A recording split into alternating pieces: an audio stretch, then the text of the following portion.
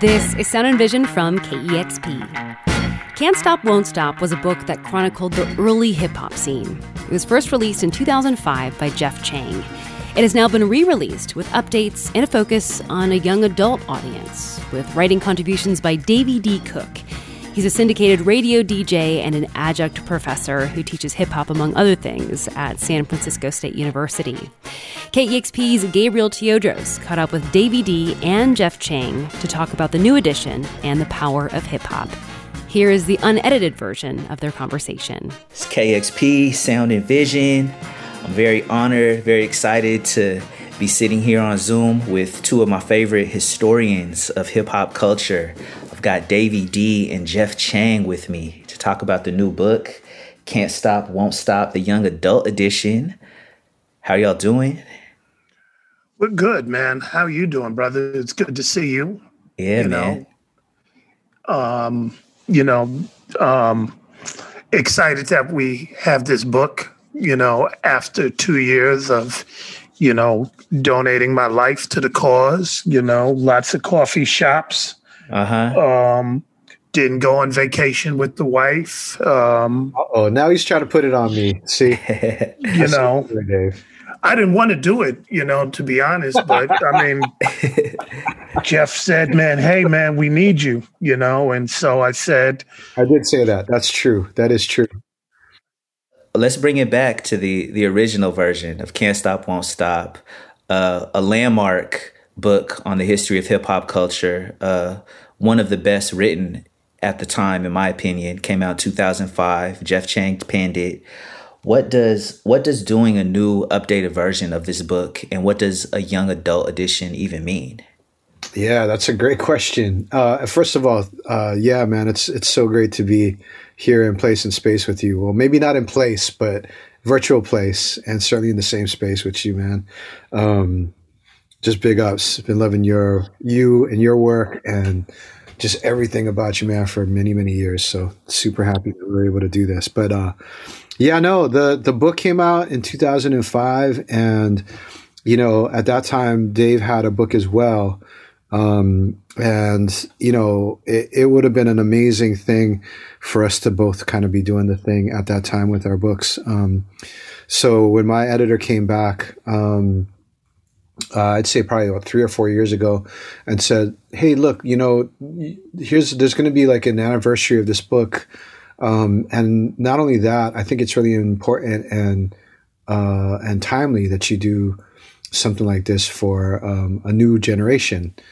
And I was floored by the idea. And the first person I reached out to, like, to tell about it was Dave, and was just like, please, Davey, please, please. You know what I mean? Like, just, she's got to have it type begging, like, to Dave to like, jump in and stuff. And finally he relented and said yes. And that was just the best thing that could have ever happened, because, Dave has been there from the very start. He's been there through it all. He's been, to me, the hip hop chronicler, the hip hop historian, the hip hop journalist. And so to kind of be able to join forces, with him, man, it was just like, I was feeling like Flav finding my Chuck. You know what I mean? It was dope. It was super dope. That's amazing. What does a young adult edition even mean for people that are not in the publishing world? Like, what makes it different aside from the updates? Well, I think, the publishing world will probably have a definition, but I think for the purpose of listeners, that, they may think, oh, this is just going to be some sort of diluted version. Give me the original, straight, no chaser type of book. This is not a dumbed down version of the first book. If we're talking about young adult, it may be more along the lines that some of the things that we reference will be more in line with a younger audience that would go, oh, I know who Meg Thee Stallion is. Whereas I have people that might be 40 and over go, what the hell is he talking about? Throughout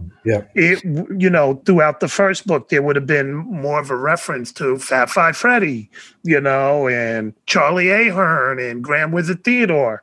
And if I walk into my classroom today and say those names, I would have a bunch of 20-year-olds go, who the hell are those guys? Right. Right. And so you're talking about a culture that's 50 years old, damn near. Mm-hmm. And in terms of a young adult, you're trying to keep in mind some of their sensitivities. You're also keeping in mind of writing a book that they can grow into. So my kids could, read this maybe 2 or 3 years from now and be like, oh, okay, this is totally relatable. The honest to God truth, and this is hard for many people to stomach, is that the 90s, which for the generation after myself and Jeff, that's 30 years ago. Mm-hmm. And you can come to my class and start naming off a bunch of things from the 90s, and you're going to have people looking at you. I talked about the East-West Coast War because our class is on a Tuesday, and it happened to fall, Tuesday the 9th, the day that Biggie was killed. I had class. So I said, let's make this into a Biggie lesson. So, and I'm talking like, this is Notorious B.I.G. He passed away during the East-West Coast, war. Huh? Sad. It's like, well, there was like a, beef between him. Oh yeah, my daddy told me that, that guy Tupac, he's from Oakland, right? So you don't want to laugh. I mean, it's funny, but it isn't. Yeah. Because you're like, damn. So I had to do a whole lesson on that and, give the context to it, because anything they knew about it was going to be more sensationalized. I heard that, like him and Suge didn't get along, and it's like, no. There was a whole history about, how music was, available on one part of the country and not on the other. And, so just all these things. But the bottom line is a 20-year-old is not only they're not really knowing the depth of two of the most iconic figures, Tupac and Biggie, a lot of them don't even care. And I mean, not in a bad way. It's like, okay, that's cool, but I don't get it. So now you go back a little further and say Rakim, and they don't know what you're talking about, right? And so here in the book, of course we mention all these people and we give the backstory, but we're also mindful that, they'd be like, why should I read this? Oh, okay. Here's some of these other things that are important, including the updates that Jeff talked about, talking about the pandemic, talking about Black Lives Matter, bringing into the forefront the contributions of women. All that is, very, very important. And so that's how that is. Yeah, I have the book sitting right next to me. Thank you, Davey, for sending it my way. And I was so surprised to see how up to date you brought it. You just like you said, you mentioned the pandemic. You talk about the uprising in Minneapolis this last summer. You talk about Ferguson. You talk about Tef Poe, which I was so excited about. With a story and a history as vast as 50 years plus of hip hop culture, how do you choose what to focus on a book this thin? Well, the short of it is I hand in 250 pages for the 5 that Jeff asked for. Let him figure it out. I mean, it literally became like, okay, you have these sections to go through. So, what are you going to cover? Oh, okay, I'm going to cover this section. And, you're writing everything. So, we had a whole chapter on you, Gabe, and your rap career and all that sort of stuff. And I gave it into Jeff. I don't know if it made the cut, but if it didn't. He's blaming me again, man. Jeff hated on a cat.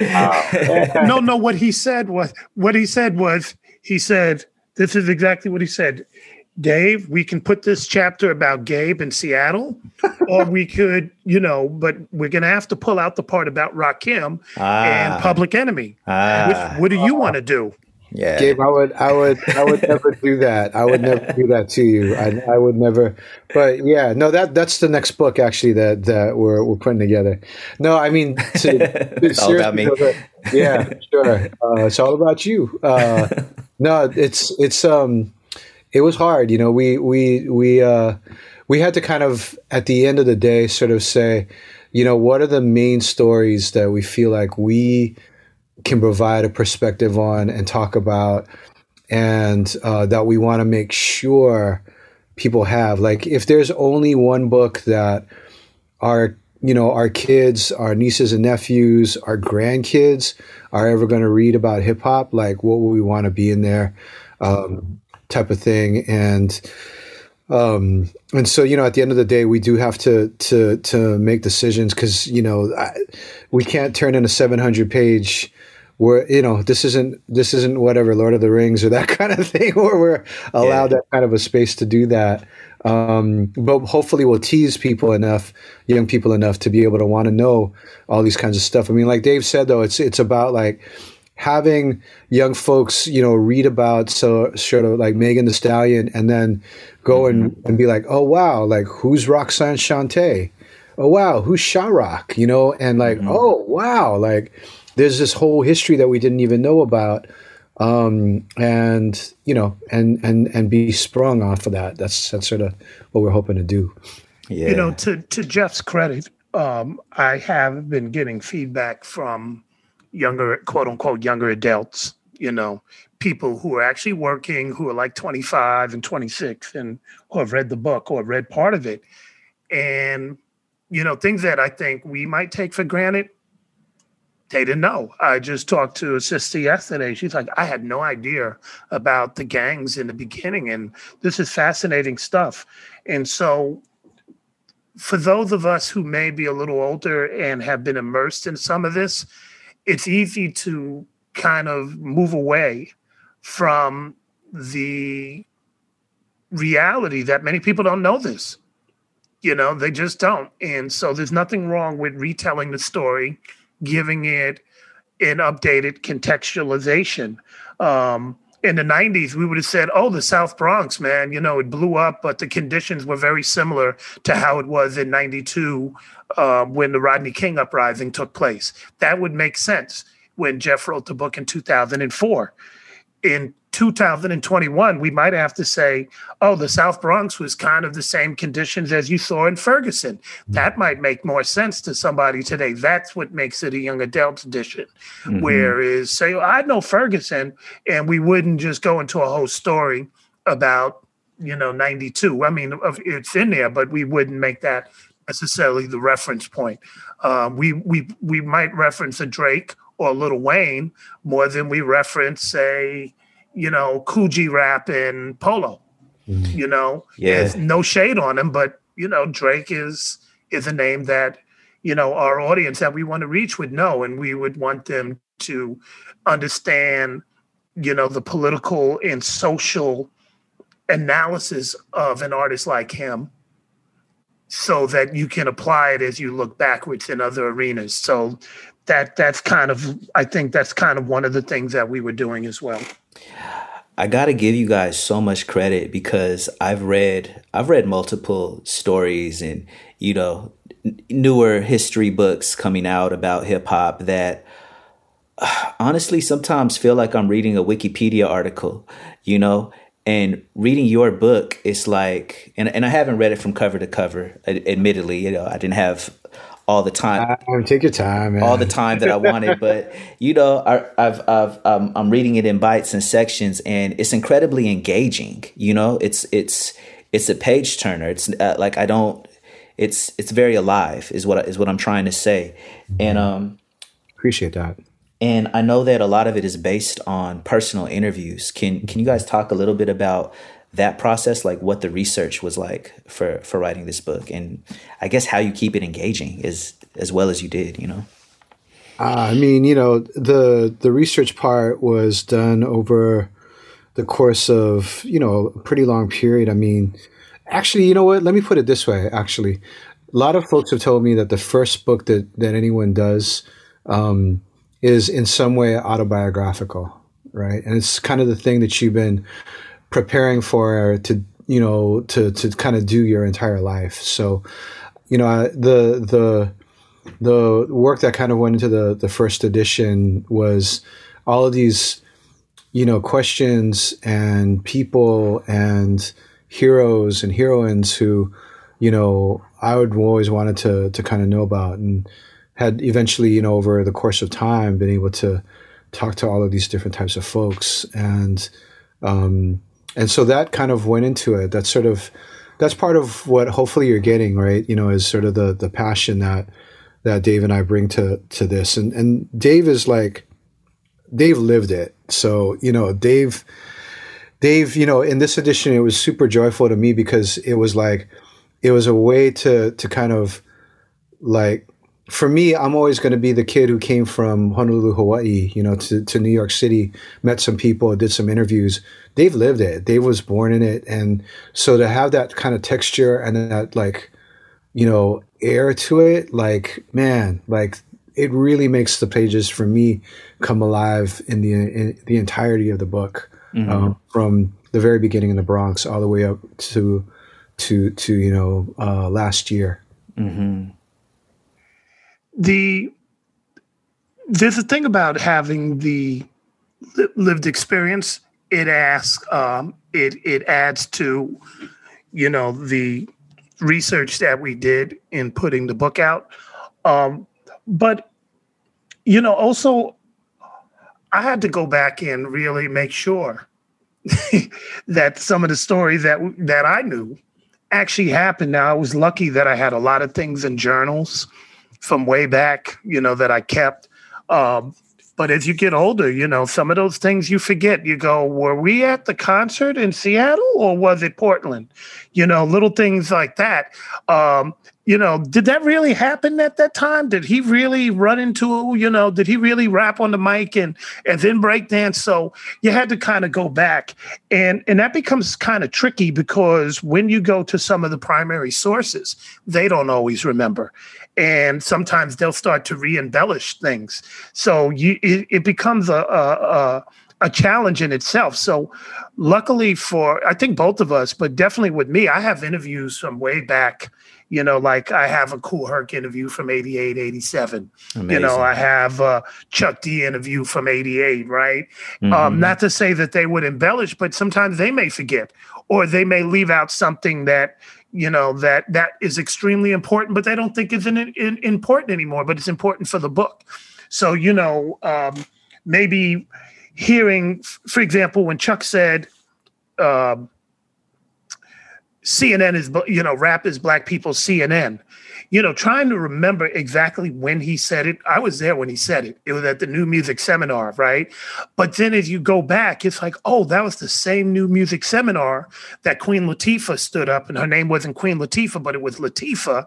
And she started smashing on radio executives because they weren't playing hip hop. But that was also the same seminar that Dante Ross got into it with Luke Skywalker, right? Because he felt that, that Miami bass wasn't real hip hop, right? And so there's like an array of all these other stories that come out.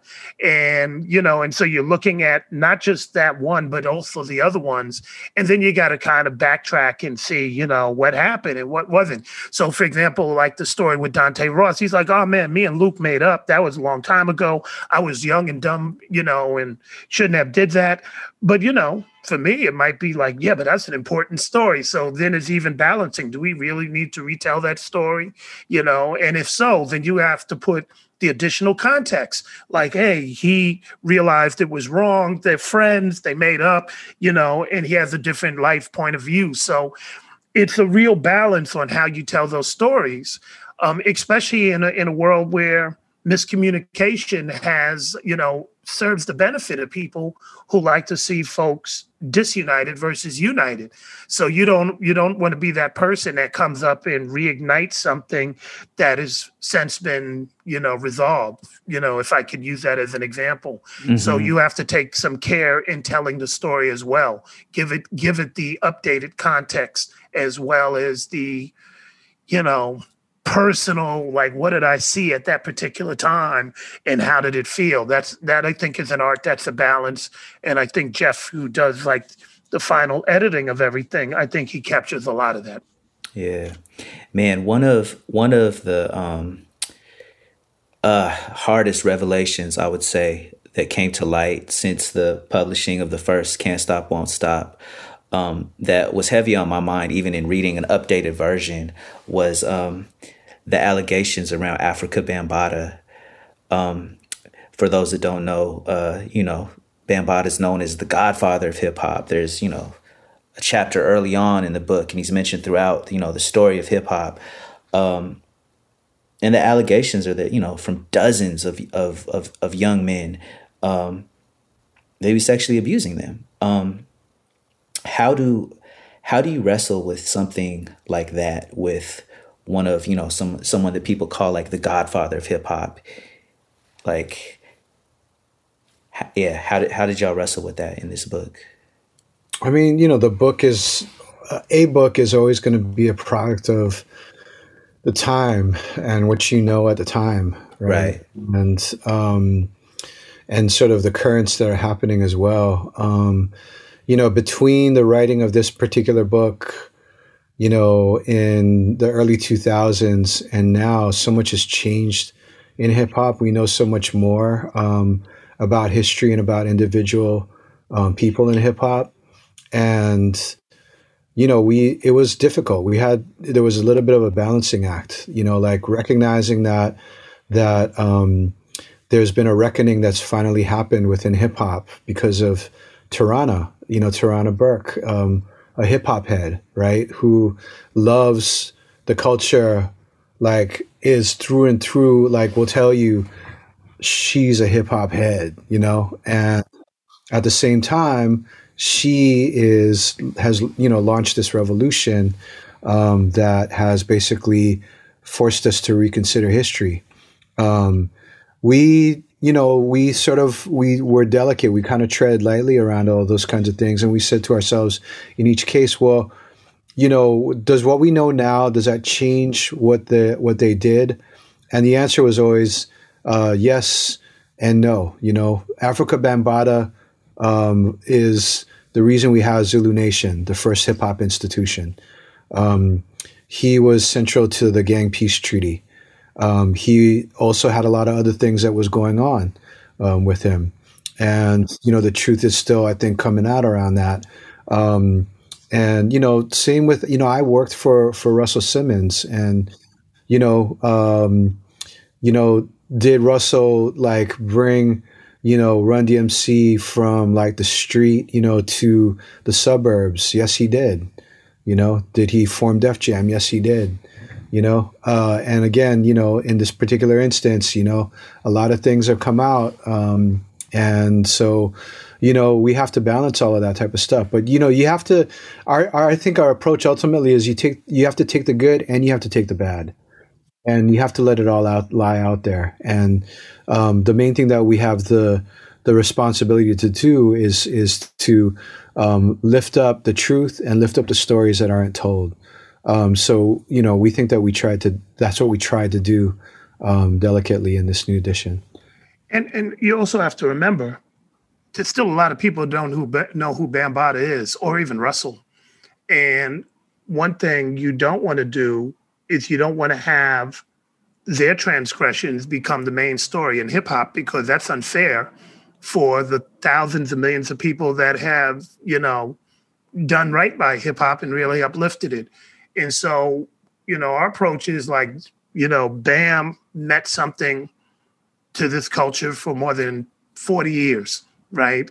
Mm-hmm. There's no denying that. Just like James Brown meant something to soul and funk.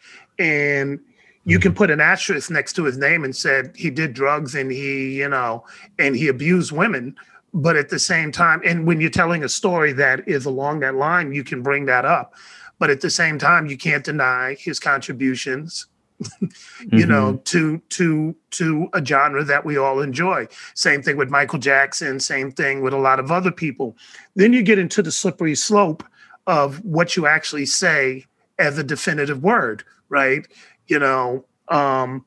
Bam's been accused but not convicted. Russell's been accused but not convicted. And, sure, in 2021, those things, being accused can, that means, well, maybe I'm not going to mess with them no more. But you can't just go in print and be like, Bam is guilty, because now you're dealing with a legal thing. So at the end of the day, it is that balance and also capturing the moment of what he meant in 1978, what he meant in 1980, and his contribution. So we let people know about those accusations, and we tell the truth. We're not fawning over him. We're not putting him on an extra pedestal. And I think the conversations around allegations are one that, that people will have to have above and beyond the book. Right. And it deserves a much deeper analysis and process than I think we could fully address in a book where we're talking about so much, Yeah. So that's just the way it is. And I think as we get older and as we move on, there's going to be a lot of things in history that we're going to look at. I mean, now, we talk about the slave owners who were the founding fathers, and sure, we can talk about that. And that's an important conversation. But they also wrote the Bill of Rights and all these other things. And you just don't say, well, I'm just going to act like they didn't do that, because they did. Right. So it's going to be that balance with history always. Yeah, and I appreciated that you did mention it, and that you included the piece about Tarana Burke and the Me Too movement, and I think I was happy to see that, and thank you for answering that question. Man, Jeff, I remember we were at one of many events that we've been at together through the years. I don't even remember where it was. And you said a quote that I always think about. You said, hip hop transforms every culture it touches and gets transformed by every culture that touches it. Can you say more about that? And, in writing this book and even in your experiences for both of y'all, like, what are some of the most surprising ways you've seen hip hop transform culture globally? Yeah, and that's just some sort of, shout out Walida, shout out Adrian, like just some old, Octavia Butler type thing, right? But it's true. It's really, really true. I think that, again, sort of, invoking Walida and Adrian, right? Like, this is how Black freedom culture moves people, and that it moves from a place of opening up spaces for people to be able to kind of be in dialogue. And that's the beauty and the power and the strength. The greatest story ever told is the story of Black freedom culture. So, for I think this particular kind of piece, one of the things that we did was to talk about the spread of hip hop, first from Black communities in the Bronx, Black read broadly, African American, Afro Caribbean, Afro Latinx, all kinds of forms of Blackness coming together in 1973, in the Bronx, and how that spreads to other Black neighborhoods across the country. And also recognizing that every neighborhood had its own thing. Like, we talk about Philly and the dance that they had there, which was not at all like b-boying. Right. Stepping was much, much different. It was closer to maybe like tap dance or that kind of thing than it was to b-boying, to up rock and all those kinds of things, and footwork and all that. So, just recognizing all these different types of things kind of come together, and then they are heard and absorbed by marginalized folks all around the world. So, beginning with the Bronx and like kind of moving all the way on up to talking about like how people are hearing it in South Africa, how people are hearing it in Senegal, how people are hearing hip hop in South Korea, you know what I mean? How they're hearing it in China, how they're hearing it in Eastern Europe, right? That's part of the story. And thinking about how hip hop sort of lifts up all of these types of movements there. Like, we talk about Brazil, for instance, too, and for instance, Chuck D's influence. He goes to Brazil, and then suddenly there's this flowering of Black nationalism among young people, and this, beautiful kind of cultural output that comes from it. So that's all part of it, and it's something that we wanted to make sure that we kind of captured and talked about as a way of talking about what goes from the source to, to the ocean. And that's a balancing act in itself, because one thing, as we look through history,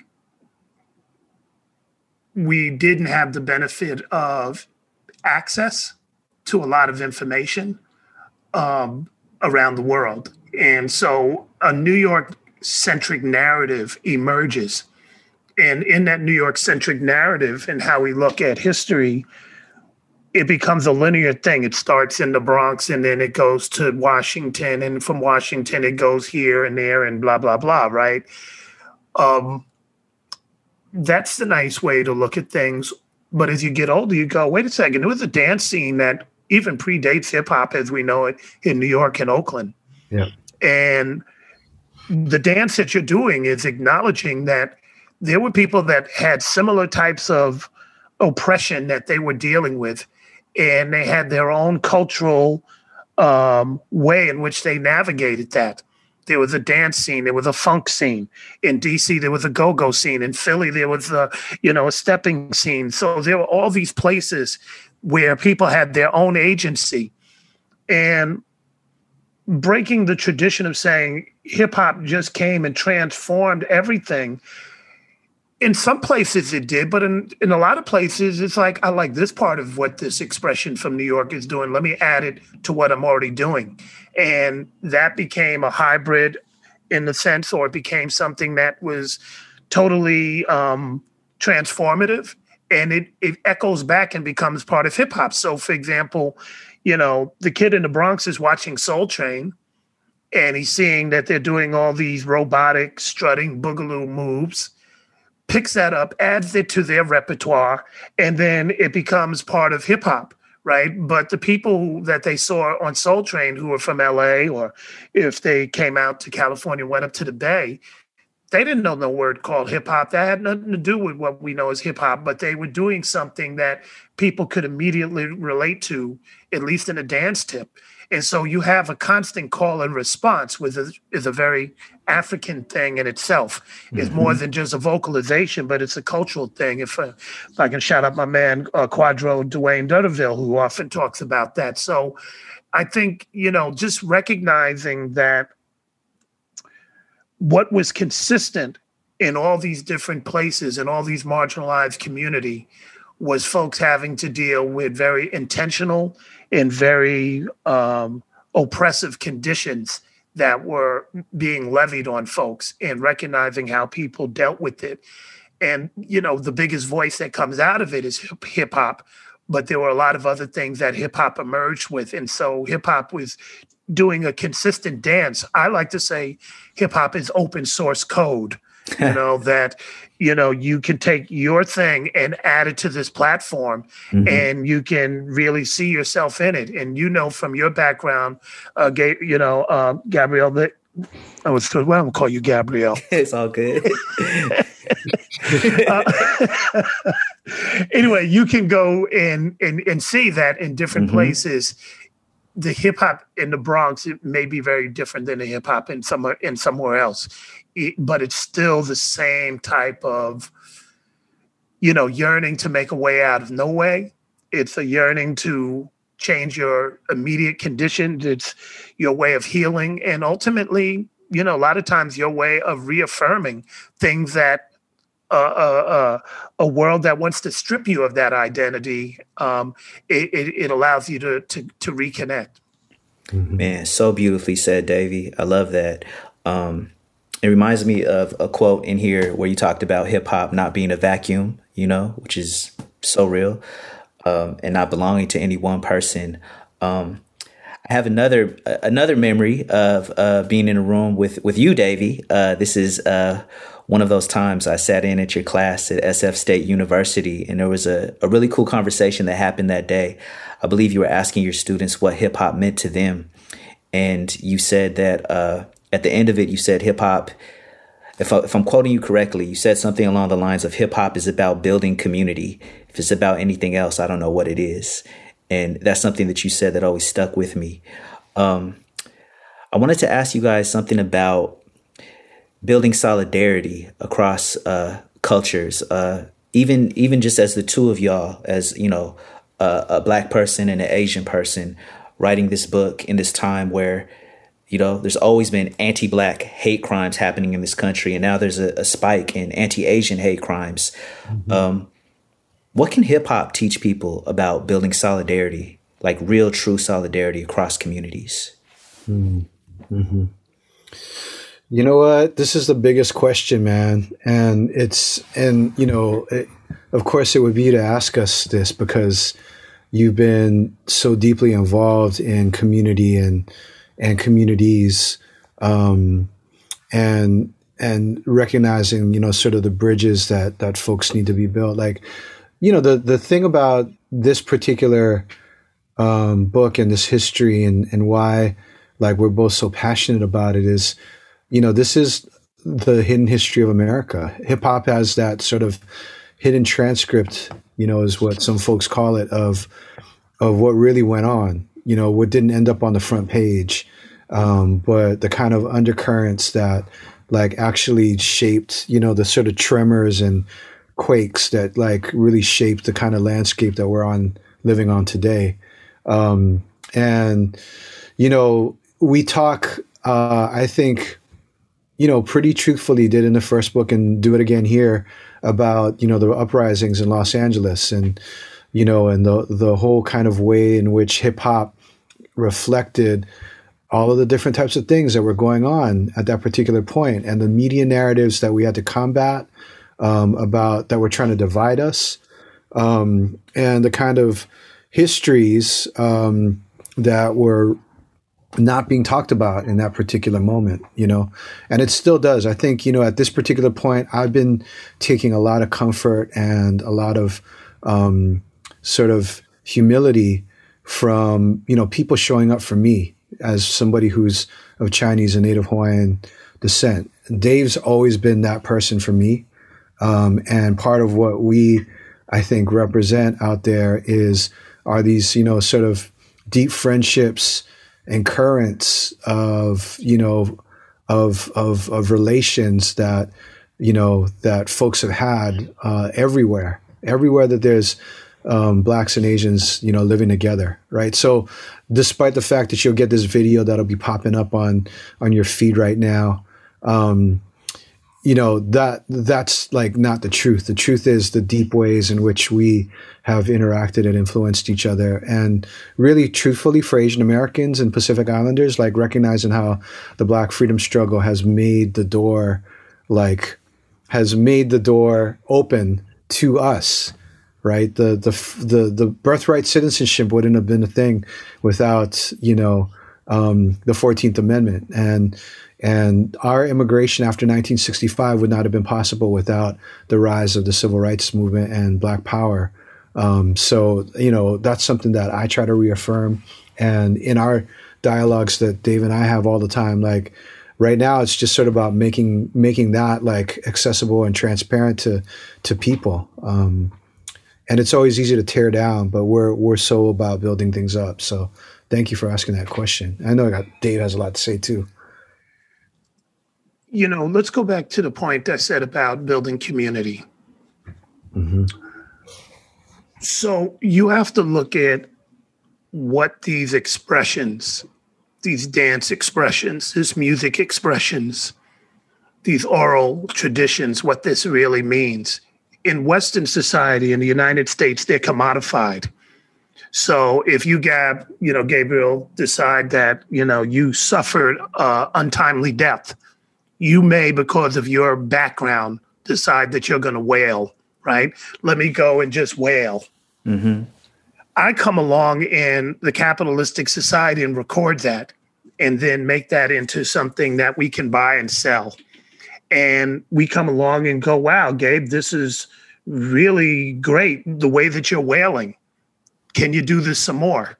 Mm. Well, wait a second. You were crying because something tragic happened. This was your way of coping. And our response to it should be, let's build community around you, uplift you, and help you get out of this point of pain, right?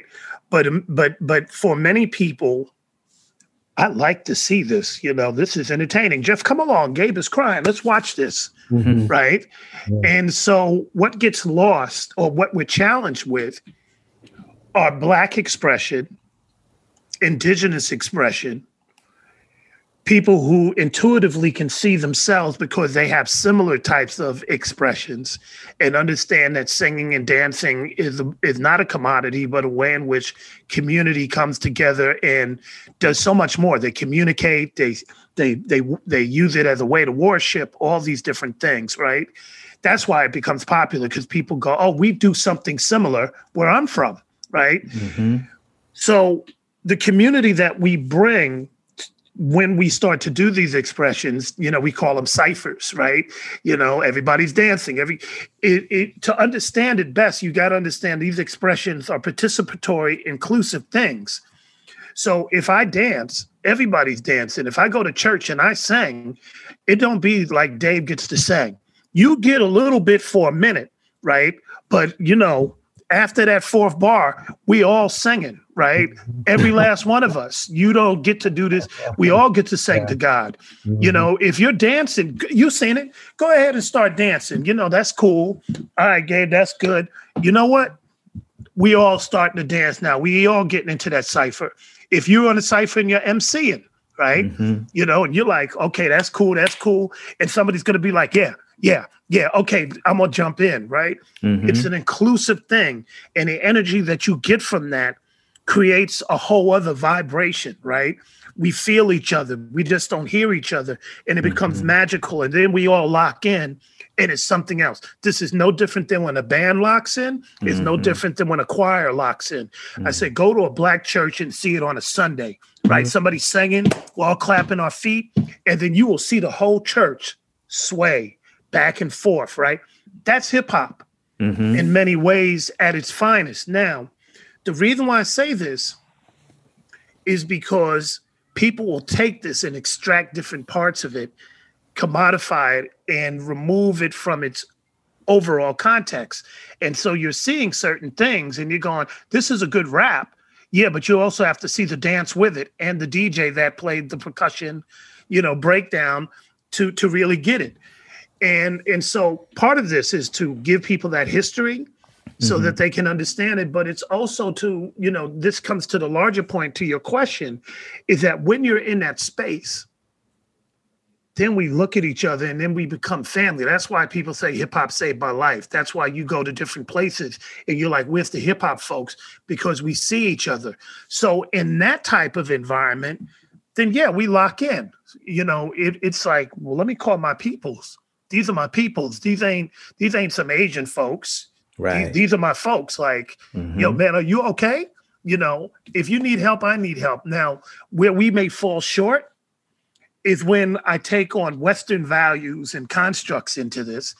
And, and I'm like seeing you as a commodity and not as a friend, a brother, of somebody that I have a much deeper relationship. And that goes on either side of that thing. If you're just jumping in and going, I like the dance, but I don't want to deal with the pain that caused the dance, you're just as exploitive as the commercial industry that was exploiting people that gave rise to hip hop in the first place. So we got to kind of be aware of what is the commercial manifestations that have infiltrated our day-to-day lives that we have adopted knowingly and unknowingly versus the organic and very healing and very empowering ethos that hip hop really, I don't think people had a word for it. They just kind of knew, like, this is something that I need in my life and I'm going to continue to do it. So to really be hip hop, your pain is something that I want to help you get over, not something that I want to kind of use as, a weapon or something I want to use as a form of entertainment. And I hate to say it, with the Asian attacks, this is a form of entertainment for a lot of people. This is a ratings booster for a lot of corporations. That's right. Because if they really cared about the harm that's being inflicted on Asians, Asian elders, or just elders in general, you're in Seattle, right? How many homeless Asians do you see out in the streets right now?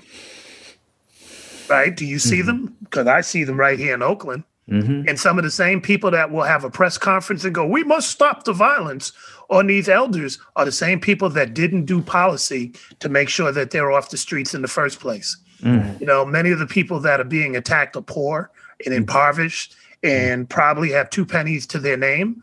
And they, you know, for the most part, it looks like they're being attacked by other poor, impoverished people. And you're wondering, like, you know, why are people in these positions in the first place? So, you know, the news media, this is a ratings booster because if they're really about transforming society, they would have been like, hey, let's go back and look at that city council person or that mayor that took away funds from these homeless folks, many of who are elders, you know, quite a bit of them in certain cities, LA, the Bay, and Seattle, who are Asian. You know, that's, in my opinion, even more violent than some of these attacks that they're showing day in and day out. But, you know, we don't want to put the mayors of our respective cities on blast for their lack of compassion when violence is showing up in political ways. So hip hop got to be bigger than that, and it's got to be better than that. And I think many of the people from Jeff and the work he's doing too, I could shout out a whole bunch of people, you know, from Michelle Lee and Mush and, you know, Connie Wu, and we can go on and on. You see, you know, even Mr. Fab and China Mac have all stepped up in a hip hop ethos to try and, you know, reaffirm relationships and do better than the people that are actually reporting on this and professing to care when they didn't care all these years until ratings were down and they needed a boost. Say that. Thank you so much, man. I feel like I could talk to both of y'all all day long, but I know you both have busy lives, and as do I. Before we go, I know Jeff, both of y'all got multiple books inside you. I know Jeff, you've published multiple books. I have to ask Davey, is there more on the way? Are we going to see more writing, more published work from you, brother? Have you ever written a book? No. Dave, come on, man. I've written stories. I've written chapters. I've written stories. I know it's a lot of work, you know. Well, I will say this. Thank God that I did this with Jeff. Because, you know, he's an OG in this. He knew how to, you know, to thread the needle, you know, and, you know, I was allowed to live a little. Like, hey, man, you know what? I'm going to let you live. I'm going to edit this. You know, these 200 pages, don't worry, I only needed 10. I got you on that, right? So I didn't have to go through that, but that was pretty hard. Yeah. You know, and, you know, I ain't writing no more books. I did. No, that's the wrong answer. That's the wrong answer. I did my duty. Incredible this entire interview, and then you just went off the rails on this one question. Like some of these answers that you gave today are the best answers I've ever heard you give in any interview I've ever heard you in, Dave. But that was the wrong answer, right there. That was the wrong answer. So I'll answer for him, Gabriel, and just say yes. He's going to be doing more books because he has this guy right here is like the fountain of so much knowledge, and his students over the years, which has been a long time because it didn't just start at SF State. He's been teaching people for a long time. Like we need him. And we need his stuff. And if I need to come by the house every night to make sure that he's actually on the computer and writing and that kind of thing, I'm going to do that. I'll take that on for the people for the culture, because we need it. We really, really need it. So that's real talk. I'm just letting you know, Dave. That's Jeff, the editor. He edited your answer right there. No. You know, Adam Mansbach, who's a prolific writer, jokes about. He says there's a support group that meets on Thursday nights of people who've had to be edited by Jeff. Oh yeah. No. I mean, look, when you're doing a project like that, you have to trust the process. Yeah. And you got to have trust in, you know, I sat back and it's like, hey, look, you know, I trust that he knows what he's doing. right? And that's something, we talked about what does hip hop need to do. Like if we're in fellowship with each other, we got to trust. You got to trust that you're going to bring your A game. I'm going to bring my A game, and let you do what you do. We trust that you're going to do this interview right. We trust that he's going to write this correctly. You trust that I'm going to give answers that are rooted in something. And then that's what we do, right? That's the basis. And I think I'll probably write a book again. Yeah, definitely will write a book again. My follow-up question to that was going to be, what do you think you'll focus on? But maybe it's too early for that. Well, where we're at right now, this will probably be one of the last times we could really visit that well of going back to the pioneering days, unless the actual pioneers do it themselves. And I think what you'll be interested in hearing is what those pioneers' stories, like what is Melly Mel's stories, right? What does he have to say? That will be interesting. But I think the focus will be moving forward is that you have the foundation that we provide here, and you go, what's the Seattle story? We know Sir Mix-a-Lot, we know Blue Scholars, we know, a few other folks, but let's go deeper. Like, what was Nasty Ness's story? Right. What was going on? So there will be a Seattle story, and within that Seattle story will be a Tacoma story. Exactly. Right? And those stories are 40 years deep at this point. And there's an Oakland story and an LA story. And I think people are going to want to see that, and different marginalized groups will be like, what's the Filipino story? Oliver Wang, told some of that, but there will be a deeper thing, a deeper dive, right? Because he caught the West Coast and not necessarily the East Coast or the Midwest. And, there will be women, there will be LGBT folks, there will be a lot of people that go, I have a story to tell too. But what we like to think is with both versions of the book, is that you won't have to necessarily go back to that well and tell this story with all the details and all the social and political aspects of it. We don't want you to do it. Not that we're proprietary, but it's like, you don't have to set it up to tell the story. Let me tell you the Seattle story, because we know about the South Bronx. We know about the social conditions. Let's jump into this. And so you can begin with the understanding that people have a basic knowledge of this culture, and you don't have to spend 200 pages explaining it, which is, the next level of the baton. We already did that work. Yeah. I love it. Man, thank you both for your time, for your storytelling, for this book. I appreciate you both so much. Any closing thoughts before we sign off? Nah, man, we really appreciate you. I mean, you've known us and we've known you, and this has been an incredible and a powerful interview, and just so much appreciation for what you're doing, holding it down, up there in Seattle for everybody in the community. I want to say something to the Seattle community.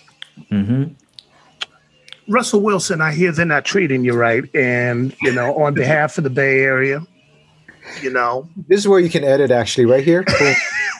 on behalf of the Bay Area, I just want to invite you to come to the other town, right? I mean, if they're not treating you right, Seattle's our sister city. We got a home cooked meal for you, and you won't have, the weather's a little bit, doesn't rain as much. Come on down to the town, come on down, you and Sierra, and we'll treat you right. I mean, that would be the thing that I want to just pass along to to the town, good folks of Seattle. Come to the other town. From one town to the other. There you go. All right. Appreciate you both so much, man. Thank you for making time. Thank you. Yeah. That was KEXP's Gabriel Teodoro speaking with Davy D. Cook and Jeff Chang, authors of a new edition of the book that was first released in 2005 called Can't Stop, Won't Stop. And that was Sound and Vision. Please take a moment to subscribe, rate, and review this podcast. It helps let other people know that this podcast exists in this very oversaturated podcast world out there. So do your part. and subscribe, rate, and review this podcast. You can also go the extra mile to help financially support the show by giving a one-time $20 donation at kexp.org/sound. Thanks for listening.